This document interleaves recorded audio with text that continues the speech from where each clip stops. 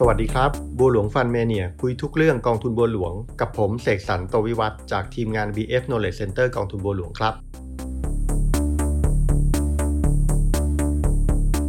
ในช่วงท้ายของปีอย่างนี้นะครับผมก็ยังอยู่กับน้องโจ้วสุศรีธิมาสถาพรนะครับจากทีม Product Development กองทุนบัวหลวงจะมาอัปเดตเรื่องราวของกองทุนต่างประเทศที่กองทุนบัวหลวงมีการลงทุนอยู่ให้ฟังนะครับ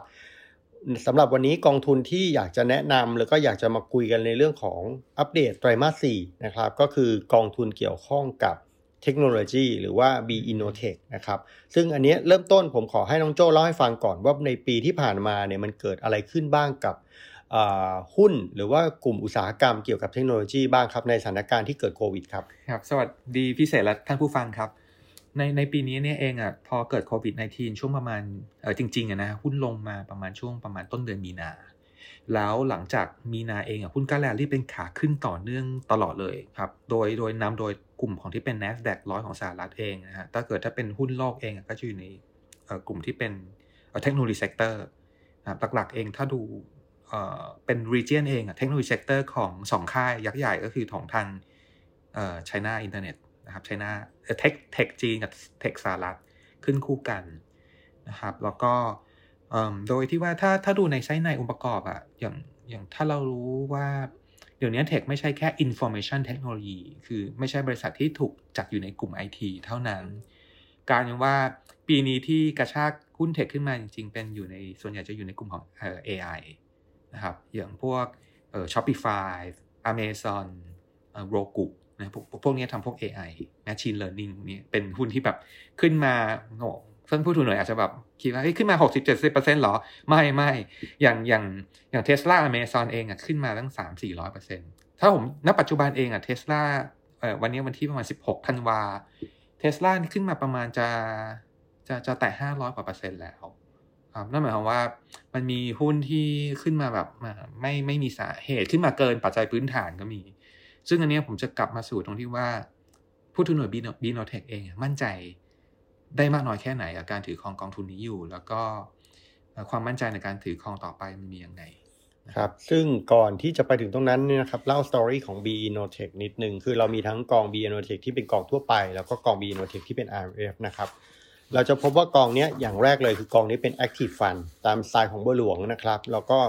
ลงทุนโดยที่มีผู้จัดการกองทุนของกองทุนหลักนะครับของ Fidelity เป็นคนลงทุนให้โดยการคัดเลือกแล้วก็มีธีมว่า Innotech ที่ลงทุนเนี่ยหรือ Innovation and Technology ที่ Story ที่ลงทุนเนี่ยเป็น Story แบบไหนนะครับอันนี้เราเคลียร์ตรงประเด็นนี้กันก่อนเนื่องมาจากว่าเทคโนโลยีเนี่ยก็เหมือนกับหุ้นในหลายๆกลุ่มที่ทุกวันนี้มันมีความละเอียดมีปลีกย่อยมีแตกประเด็นเยอะแยะมากมายนะครับก็ได้คุยกับน้องโจ้เหมือนกันตอนนี้เทคโนโลยีมันคลืบคลานเข้าไปกินส่วนของอุตสาหกรรมต่างๆเยอะมากมายนะครับหลายๆตัวที่เราคุยกันเนี่ยเป็นหุ้นเทคโนโลยีในเชิงเอนเตอร์เทนเมนต์นะครับ Netflix อะไรหรือว่าเป็นหุ้นเทคโนโลยีที่เกี่ยวข้องกับการอุปโภคบริโภคเทรดดิ้งต่างๆนะครับที่เป็นแพลตฟอร์มการซื้อขายทั้งนี้เอาจริงๆมันไม่ใช่แค่ความเป็นเทคโนโลยีอย่างเดียวมันเป็นเทคโนโลยีที่เกี่ยวข้องกับชีวิตประจำวันของคนมากมายแล้วถามว่าแล้วสตอรี่อะไรของเทคโนโลยีอะไรที่ผู้จัดการกองทุนหลักมองนะครับเดี๋ยวจะให้น้องโจ้อธิบายแล้วเคลียร์ประเด็นตรงนี้ให้ฟังก่อนครับกองหลักของเรา Fidelity Global Technology Fund เองเขามองบริษัทที่ทำกำไรได้ดีก่อนครับแล้วก็เขาไม่มีข้อจำกัดเลยว่าจะต้องไปตัวที่อัตราการเติบโตแรงๆคือถ้าตลาดมองว่าอย่าง AI มาในช่วงอีก3เดือน6เดือนนี้เขาจะไปโอเวอร์เวทอย่างนั้นเขาจะไม่ใช่เขาจะเป็นสไตล์เป็นคนที่มองว่าระยะกลางถึงยาวนิดนึงนะครับแล้วก็จะไม่ไป chasing momentum คือไม่ไปไล่ราคาหุ้นที่แพงขึ้นไปมากๆนักนะครับพอร์ตค่อนข้างที่จะ well positioning ก็คือว่ามีทั้งหุ้นที่มี growth potential มีโอกาสเติบโตสูงนะครับแล้วก็มี cyclical advantage คือเป็นบริษัทที่ถ้าเศรษฐกิจฟื้นตัวหลังโควิดนะครับหุ้นกลุ่มนี้ก็จะได้ benefit จากการฟื้นตัวนะครับคือไม่ได้มองแค่มีโควิดแล้วจะได้ benefit อย่างเดียวโควิดจบซอฟต์แวร์อาจจะไม่ได้ perform มากนักแต่ก็จะมีบาง subsector ที่ benefit จากเรื่องของ post covid era นะครับแล้วก็อาจจะมีกลุ่มนึงที่ไม่ได้เกิดมากนักเช่นพวก special situation อย่างเช่นการ take over จากบริษัทบางเฟิร์มนึงอย่างเช่น ตัวอย่างเช่นอาจจะไม่ได้อยู่ในกลุ่มเทคเลยอย่างเช่นWalmart เนี่ยเข้าไป take over บริษัทที่ทำแอป delivery นะครับอย่างเช่นBrio เนี่ยครับJio แพลตฟอร์มของอินเดียเองนะฮะก็เป็นอีกเรื่องนึงที่ว่าเห็นไหมเทคเฟิร์มเนี่ยอาจจะเข้าไปอยู่ใน food delivery เข้าไปอยู่ในส่วนของที่เป็นออนไลน์ education ออนไลน์ learning นะฮะไม่ได้อยู่ในแค่พวก hardware software เท่านั้นแล้วก็อีกเซกเตอร์นึงนะครับที่กลุ่มเทคเริ่มเข้าไปแล้วก็มีจริงๆเข้าไปนานแล้วล่ะแต่ก็มีผลมีความชัดเจนมากขึ้นแล้วก็มีเรียกว่ามีเอฟเฟกต์มากขึ้นกับธุรกิจกลุ่มนี้ก็คือกลุ่มของ financial ใช่ไหมครับน้องโจครับ fintech ปีนี้ก็เป็นหุ้นในกลุ่ม fintech ก็ขึ้นมาเยอะตัวอย่างเช่นพวก Tencent นะครับพวกอย่างผิงอันเองที่ทำบริษัทสถาบันการเงินในจีนเองก็มี ARM ที่ไปลงทุนในสตาร์ทอัพที่จะคอยไปเจาะตัวของ financial เทคโนโลยีระดับโลกคือไปพาร์ทเนอร์ชิพกับทาง local firm ที่อยู่ในทาง Southeast Asia ในประเทศไทยเราเองก็มี fintech นะฮะแบงค์ใหญ่แบงค์ดึงเองแล้วก็พาร์ทเนอร์ชิพกับทางผิงอันอาร์มนะครับแล้วทำเป็น global wealth ให้คำแนะนำการแนะนำกองทุนการเลือกกองทุนแล้วก็จัดพอร์ตให้กับลูกค้าอันนี้เป็นเรื่องใกล้ตัวมากๆเลยพิเศษที่เทคโนโลยีเองมันแตกสาขาไปได้เยอะทีนี้มันมีอยู่เซกเตอร์นึงนะครับซึ่งผู้จัดการกองทุนหลักเราเนี่ยเขาคือมันเป็นเซกเตอร์ย่อยอยู่ในเทคโนโลยีของกลุ่มเทคโนโลยีแหละแล้วผู้จัดการกองทุนหลักเนี่ยให้ความสำคัญแล้วเขาโปรกลุ่มนี้ในช่วงหลังพอสมควรนั่นคือกลุ่มเซมิคอนดักเตอร์นะครับอยากจะให้โจเล่าเรื่องสตอรี่ของอันนี้หน่อยครับว่าที่มาที่ไปมันเป็นยังไงทำไมเขาถึงโปรเซมิคอนดักเตอร์ในรอบนี้ครับครับเหตุผลเดียวคือ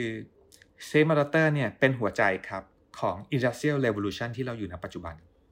ครับ device ต่างๆเครื่องมือต่างๆเองที่อยู่ใน Industrial Revolution ที่เราอยู่เนี่ยครับจะ develop ไม่ได้เลยถ้าไม่มี Semiconductor ครับให้ลองหลับตาเห็นภาพบริษัทที่ผลิตเซมินะครับอย่างเช่นTSMC ครับ AMD Intel ครับหรือแม้แต่ Nvidia ที่ทำการ์ดชิป processor อยู่ในฮาร์ดแวร์ต่างๆพวกนี้ครับเป็นหัวใจคือเป็นสมองกลของทาง breakthrough ของ Industrial Revolution ไม่ว่าจะเป็นInternet of Things การที่คุณมีอุปกรณ์ที่เป็นอินเทอร์เน็ตแพลตฟอร์มใช้ในบ้านใช้ในที่ทำงานเรื่องใกล้ตัวทั้งนั้นเลยนะครับอีกอันนึงที่จะบอกให้กองทุนหลักให้น้ำหนักหรือความสำคัญคือในเรื่องของ EV car ก็ถ้าเราดูในยุโรปหรืออเมริกาเนี่ยหลังจากที่โจไบเดนเข้ามาเองเขามีบัดเจ็ตอยู่ประมาณเกือบ1 trillion นะครับที่หัวใจของเขาเองประมาณ1 ใน 4เน้นในเรื่องของการลดคาร์บอนอิมิชันนะครับแล้วก็ยุโรปเองก็มีเรื่องของการดู environmental ซึ่งตัวนี้เองมันจะช่วย drive ตัวความต้องการในเรื่องของการหาพลังงานทางเลือกเห็นไหมครับเทคโนโลยีต้องเกี่ยวกับพลังงานทางเลือกด้วยนะครับเรื่องของ electric vehicle และ EV car ซึ่งกองทุนหลักเองมีหุ้นตัวหนึ่งที่ให้ความสำคัญสูงมากเลยกับ EV car ที่ชื่อว่า Infineon ครับเป็นบริษัทที่ผลิตเซมิคอนดักเตอร์ที่ใช้ในยานยนต์ไฟฟ้านะครับเป็นหัวใจเลยครับในเรื่องของการจ่ายพลังงานไฟฟ้าของรถ EV car นะครับอีกธีมหนึ่งก็คือในเรื่องของ 5G adoption การใช้โทรคมนาคมเครือข่าย 5G ครับคือทุกอย่างมันจะเป็นเทคจริงๆเลยมันจะเปิดประตูเกิดขึ้นเลยถ้าinterconnectivity มันเร็วขึ้นผ่านระบบเครือข่าย 5G นะครับมันก็เป็นเรียกว่าเป็นแพลตฟอร์มหรือเป็น infrastructure ที่ปลดล็อกเทคโนโลยีหลายๆส่วนนะครับอีกอันหนึ่งที่ดูอาจจะเป็นแลกขาดหน่อยๆก็คือเรื่องของ online travel and agent นะครับก็เพราะว่าตัวtravel เนี่ยได้รับ โดนฮิตหนักสุดเลยฮะหลังจากโควิด -19 แล้วก็ดูไม่ค่อยมีแนวโน้มอะไรเติบโตดีขึ้นเท่าไหร่ก็จริงแต่ว่าถ้าดูในอย่างประเทศสหรัฐเนี่ยที่มีคน300 กว่าล้านคนเนี่ย Uber หรือ Booking.com หรือ Rolls-Royce เนี่ยที่ทใช้ Digital IT เข้ามาพัฒนาสินค้าเองรายได้ทรงตัวหรือดีขึ้นนะครับซึ่งก็เนี่ยถ้าเป็นอีกตัวอย่าง 2-3 ตัวอย่างที่ผมจะแนะนำให้ผู้ถือหน่วยได้เห็นภาพครับแอเรียของเทคจีนเทคสหรัฐเองมันพอไปมันไปได้เพราะว่าเราอยู่ในช่วงแค่บันไดก้าวที่2ก้าวที่3เองของบันไดอีกหลายๆขั้นที่เราจะขึ้นไปนะครับแต่ต้องบอกปีนี้เป็นปีที่แรงของเทคบางตัวนะอย่างเช่นพวก Tesla พวก Amazon เทคทางฝั่งเอเชียเองยังมี valuation ที่สมเหตุสมผลอยู่ซึ่งกองทุนหลักก็ดูเหมือนจะ overweight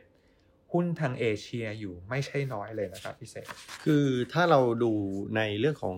การเปลี่ยนแปลงหรือพัฒนาการในกลุ่มของบริษัทแล้วก็เรื่องราวของเทคโนโลยีในบ้านเรานะครับตอนนี้เราอยู่ในเรื่องของการปฏิวัติอุตสาหกรรมครั้งที่4นะครับซึ่งเป็นช่วงเริ่มต้นของการเปลี่ยนแปลงเท่านั้นนะครับคือเราไม่ได้บอกว่าหุ้นเทคขึ้นมาแล้วกำลังการผลิตหรือว่าศักยภาพของบริษัทเหล่านี้มันไม่ได้หยุดแค่บอกว่าขึ้นมาแล้วเนี่ยมันทำให้ราคามันไม่สมเหตุสมผลกับกำไรแล้วเพราะว่ากำไรของบริษัทต่างๆเนี่ยพร้อมที่จะก้าวกระโดดแล้วก็พร้อมที่จะเปลี่ยนแปลงเรื่อยๆเลยหลังจากเทคโนโลยีใหม่ๆมันเข้ามาหรือว่ามันเกิดการใช้การ develop เทคโนโลยีใหม่ๆนะครับเซมิคอนดักเตอร์เองแน่นอนครับในพวกนี้มันเป็นเรื่องของโรงงานเรื่องของการผลิตมันไม่ได้แบบว่าเต็มกำลังการผลิตแล้วมันจบเพราะว่าเทคโนโลยีใหม่ๆเนี่ยมันจะทำให้เกิดการผลิตนะครับเซมิคอนดักเตอร์หรือชิปใหม่ๆเพราะว่าเทคโนโลยีเครื่องทุกเครื่องมันต้องใช้ตัวนี้หมดเลยครับเซมิคอนดักเตอร์นี่อยู่ในอุปกรณ์อิเล็กทรอนิกส์ทุกชิ้นมีความสำคัญนะครับอย่าง EV car ที่โจเล่าให้ฟังหรือว่าจะเป็นเรื่องของระบบ Internet of Things พวกเครื่องใช้ต่างๆในบ้านนะครับที่อีกหน่อยนี่มันจะลิงก์รู้จักกันไปหมดทุกสิ่งทุกอย่างมันจะเกิดขึ้นไม่ได้ถ้าไม่มีเซมิคอนดักเตอร์อยู่ในอุปกรณ์เหล่านั้นมีแขนงหนังนึงเนี่ยที่ท่านผู้ฟังอาจจะยังไม่เคยได้ยินคือ Quantum Computing คือตัว processor ที่อยู่ในพวก mainframe ใหญ่ๆที่ปัจจุบันเองซูเปอร์คอมพิวเตอร์ที่วิจัยหรือวิเคราะห์ตัวของอยู่ในบริษัทอาจจะใช้เวลาอาจจะต้องทิ้งไว้ทั้งคืนนะฮะถึงจะได้ถอดอัลกอริทึมหรือได้โซลูชันมาแต่ Quantum Computing เนี่ยมันใช้เวลาแค่เสี้ยววินาทีเองสปีดมันจะเร็วขึ้นแบบ exponential เลยซึ่งอันนี้ก็เป็นอีก stepping stone นะเป็นอีก991ของแขนงทางเทคโนโลยีต้องเข้าใจว่าปีนี้มันขึ้นมาเยอะครับอธิบายตรงนี้นิดนึงนะครับมันคือการจัมป์สำคัญของเรื่องของการประมวลข้อมูลนะครับโดยใช้ตัวควอนตัมสมมุติว่าเราบอกว่าเราจะรันข้อมูลในการวิเคราะห์ข้อมูลเนี่ยเราอาจจะต้องใช้เวลานะครับถ้าคอมพิวเตอร์ยุคปัจจุบันที่เรามีอยู่นะครับความสามารถเนี่ยมันอาจจะใช้เวลาในการรันข้อมูลหรือการ develop การพัฒนาเนื่องจากเดี๋ยวนี้คอมพิวเตอร์มันมีความเป็น AI ในตัวนะครับมันสามารถ learning โดยที่เราไม่ต้องรอให้คนมาป้อนโปรแกรมมันสามารถคิดต่อไปได้แต่ว่ามันต้องใช้เวลาในการค่อยๆคิดค่อยๆแกะการดันสมมุติว่าเทสมาแล้วปรากฏว่าdata ABC เนี่ยมีความสำคัญมันก็จะไปดึง data ABC เอามาประมวลผลแล้วดูว่าเอฟเฟกต์มันออกมาเป็นยังไง result เป็นยังไง fail หรือ success นะครับแต่ตัวควอนตัมที่โจเล่าให้ฟังเนี่ยจะเป็นตัวที่ทำให้ย่นย่อมันเป็นเทคโนโลยีใหม่เลยครับที่ย่นย่อเวลาของการทำงานให้สั้นลงอย่างที่เอาง่ายๆเหมือนกับแต่ก่อนคุณจะเดินทางไปเชียงใหม่ด้วยรถไฟหรือรถทัวร์เนี่ยตอนนี้กำลังจะมีเครื่องบินให้คุณละคุณจะสามารถใช้เวลาจาก8ถึง10ชั่วโมงเหลือแค่ประมาณชั่วโมงเดียวในการบินจากกรุงเทพไปเชียงใหม่ไอตัวควอนตัมมันก็คือเครื่องบินตัวนี้นี่แหละทีนี้มันก็มีอีกประเด็นหนึ่งนะครับที่น่าสนใจแล้วก็เป็นประเด็นที่มีความกังวลในแง่ของการลงทุนก็คือประเด็นความขัดแย้งหรือว่าสงครามการค้าระหว่างจีนกับสหรัฐเราทราบกันดีนะครับว่าโจไบเดนที่ขึ้นมาเนี่ยจะทำให้รูปแบบของสงครามการค้าระหว่างจีนกับสหรัฐนี่เปลี่ยนแปลงไปคงไม่หวือหวาแล้วก็เหมือนกับเป็นนักเลงโวยวายแบบสมัยทรัมป์นะครับโจไบเดนก็จะมีรูปแบบของการต่อรองการเจรจาในอีกรูปแบบหนึ่งนะครับอันนี้อยากจะให้โจเล่าให้ฟังเหมือนกันว่าแล้วรูปแบบของสงครามการค้าในอนาคตที่ผู้จัดการกองทุนหลักคาดการณ์แล้วก็มองไว้เนี่ยมันจะเอฟเฟกต์ต่อหุ้นกลุ่มเทคโนโลยีต่างๆยังไงบ้างครับก็ถ้าเป็นเรื่องของเทรดวอร์ต่อเทคโนโลยีเองเขาก็ไม่มีไฟล์คัดนะครับว่าจะเป็น develop ในรูปแบบใดแต่ว่าสิ่งที่เขาตระหนักเองในสมองเขาคือว่าเขามองว่าจีนเองต้อง build up ตัวเทคโนโลยีเขาเป็น in-house ขึ้นมาภายในนะครับในช่วงที่ปัจจุบันเองหุ้นจีนเองยังไม่สามารถถ่ายไป develop in-house ได้เพราะว่าอย่างหัวเว่ยเองก็ต้องพึ่งพา global supply chain อยู่จำนวนเยอะทีเดียวครับอันนี้แหละเป็นสิ่งที่กองทาง Master Fund เองแสวงหาผลประโยชน์เพราะว่าเมื่อตอนที่ความตึงเครียดทางการค้ากับสหรัฐกับจีนเกิดขึ้นเองเรานักลงทุนทั่วโลกเองก็มองว่าบริษัทที่ขายชิปให้จีนแน่นอนว่าอาจจะถูกตัดแข้งตัดขาไปนะครับก็แต่ในที่สุดเองกองหลักเองแสวงหาตัว best idea เองโดยที่เขาไปลงทุนใน Qualcomm ต้องเรียนให้ผู้ถือหุ้นทราบก่อนว่า Qualcomm เองเป็นบริษัทที่ผลิตชิปเซตครับผลิตชิปเซตให้กับใครผลิตให้กับหัวเว่ยหัวเว่ยพึ่งพาสินทรัพย์ทางปัญญาจาก Qualcomm เนี่ยโดยการให้เขาผลิตชิปเซตให้ข้อดีของเขาคือว่า Qualcomm มีนวัตกรรมชั้นเลิศในโลกครับ ที่นักลงทุนทั่วโลกไม่กล้าลงแคลคอมเพราะว่ากลัวเรื่องของเทรดวอร์แล้วก็ตัดแข้งตัดขาไปก็เป็นอย่างนั้นแต่ว่าต้องบอกว่าสุดท้ายแคลคอมเป็นการเบทที่ถูกต้องหรือการเป็นลงทุนที่ชาญฉลาดของทางกองทุนหลักเพราะว่าด้วย loyalty นะครับแล้วก็แรงกระเพื่อมของอุตสาหกรรมเทคของสหรัฐเองที่เป็นผู้ผลิตชิปเซตเองเขาต้องกระเพื่อมต่อไปให้กับทางภาครัฐนะครับเพราะว่าอเมริกาเนี่ยรายได้หลายบิลเลียนหลายทริลเลียนนะครับหรือธุรกิจหลายทริลเลียนเนี่ยอ้างอิงกับเทคครับแล้วก็อ้างอิงกับพวกผู้ผลิตชิปเซตนวัตกรรมเทคโนโลยีชั้นสูงถ้าอเมริกันทำอย่างนั้นกับจีนเองแน่นอนว่าเขาก็เรียกว่าเขาทำร้ายตัวเองเหมือนกันนะครับโดยในที่สุดแล้วอเมริกาก็เหมือนกับเป็นไม้แหย่มนะฮะก็คือแหย่มเข้าไปสุดท้ายก็เปิดให้บางบริษัทที่ทำธุรกิจหัวเว่ยยังสามารถขายชิปเซ็ตให้กับหัวเว่ยได้ซึ่งมันน่าแปลกใจมากซึ่งแน่นอนว่ามันไม่ใช่ทุกบริษัทครับที่ได้รับการอนุมัติมันจะเป็นบางบริษัทที่มี loyalty แล้วก็เป็นหัวใจในการสร้างรายได้กับUS company นะครับแน่นอนว่ามันก็จะมีเรื่องราวอย่างนี้เกิดขึ้นซึ่งท่านผู้ถือหุ้นไม่ต้องกังวลว่าทางกองทุนหลักเขาก็ไปคอยตาม market คอยอะไรให้แต่ผมกับทางพิเศษก็เอามาเล่าให้กับผู้ถือหุ้นฟังว่ามันเป็น issue ที่มองต่างจากที่ตลาดมองเห็นในช่วงประมาณช่วงไตรมาส1จนถึงไตรมาส3เลยครับคือข่าวคราวความกังวลต่างๆของสงครามการค้าเนี่ยนะครับมันเอฟเฟกต์ต่อราคาตลาดแต่ว่าจริงๆแล้วมันเอฟเฟกต์ในแง่ของอิโมชันมากกว่าในแง่ของความเป็นจริงทางธุรกิจนะครับแต่ว่าราคาของหุ้นราคาของบริษัทต่างๆเนี่ยบางทีมันก็เอฟเฟกต์ต่ออิโมชันมากกว่าแต่ในระยะยาวแล้วลองเทอมแล้วเนี่ยความจริงหรือข้อเท็จจริงต่างๆของธุรกิจต่างหากนะครับที่จะเป็นตัวกำหนดราคาของบริษัทนั้นกำไรต่างๆนะครับแต่อันนี้ก็ไม่ได้หมายถึงว่าเราเพิกเฉยเราให้ผู้จัดการกองทุนของ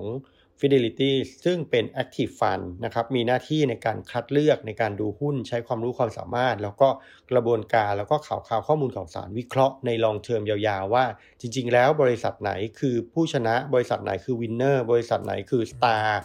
ที่เหมาะสำหรับการลงทุนในกลุ่มเทคโนโลยีครับ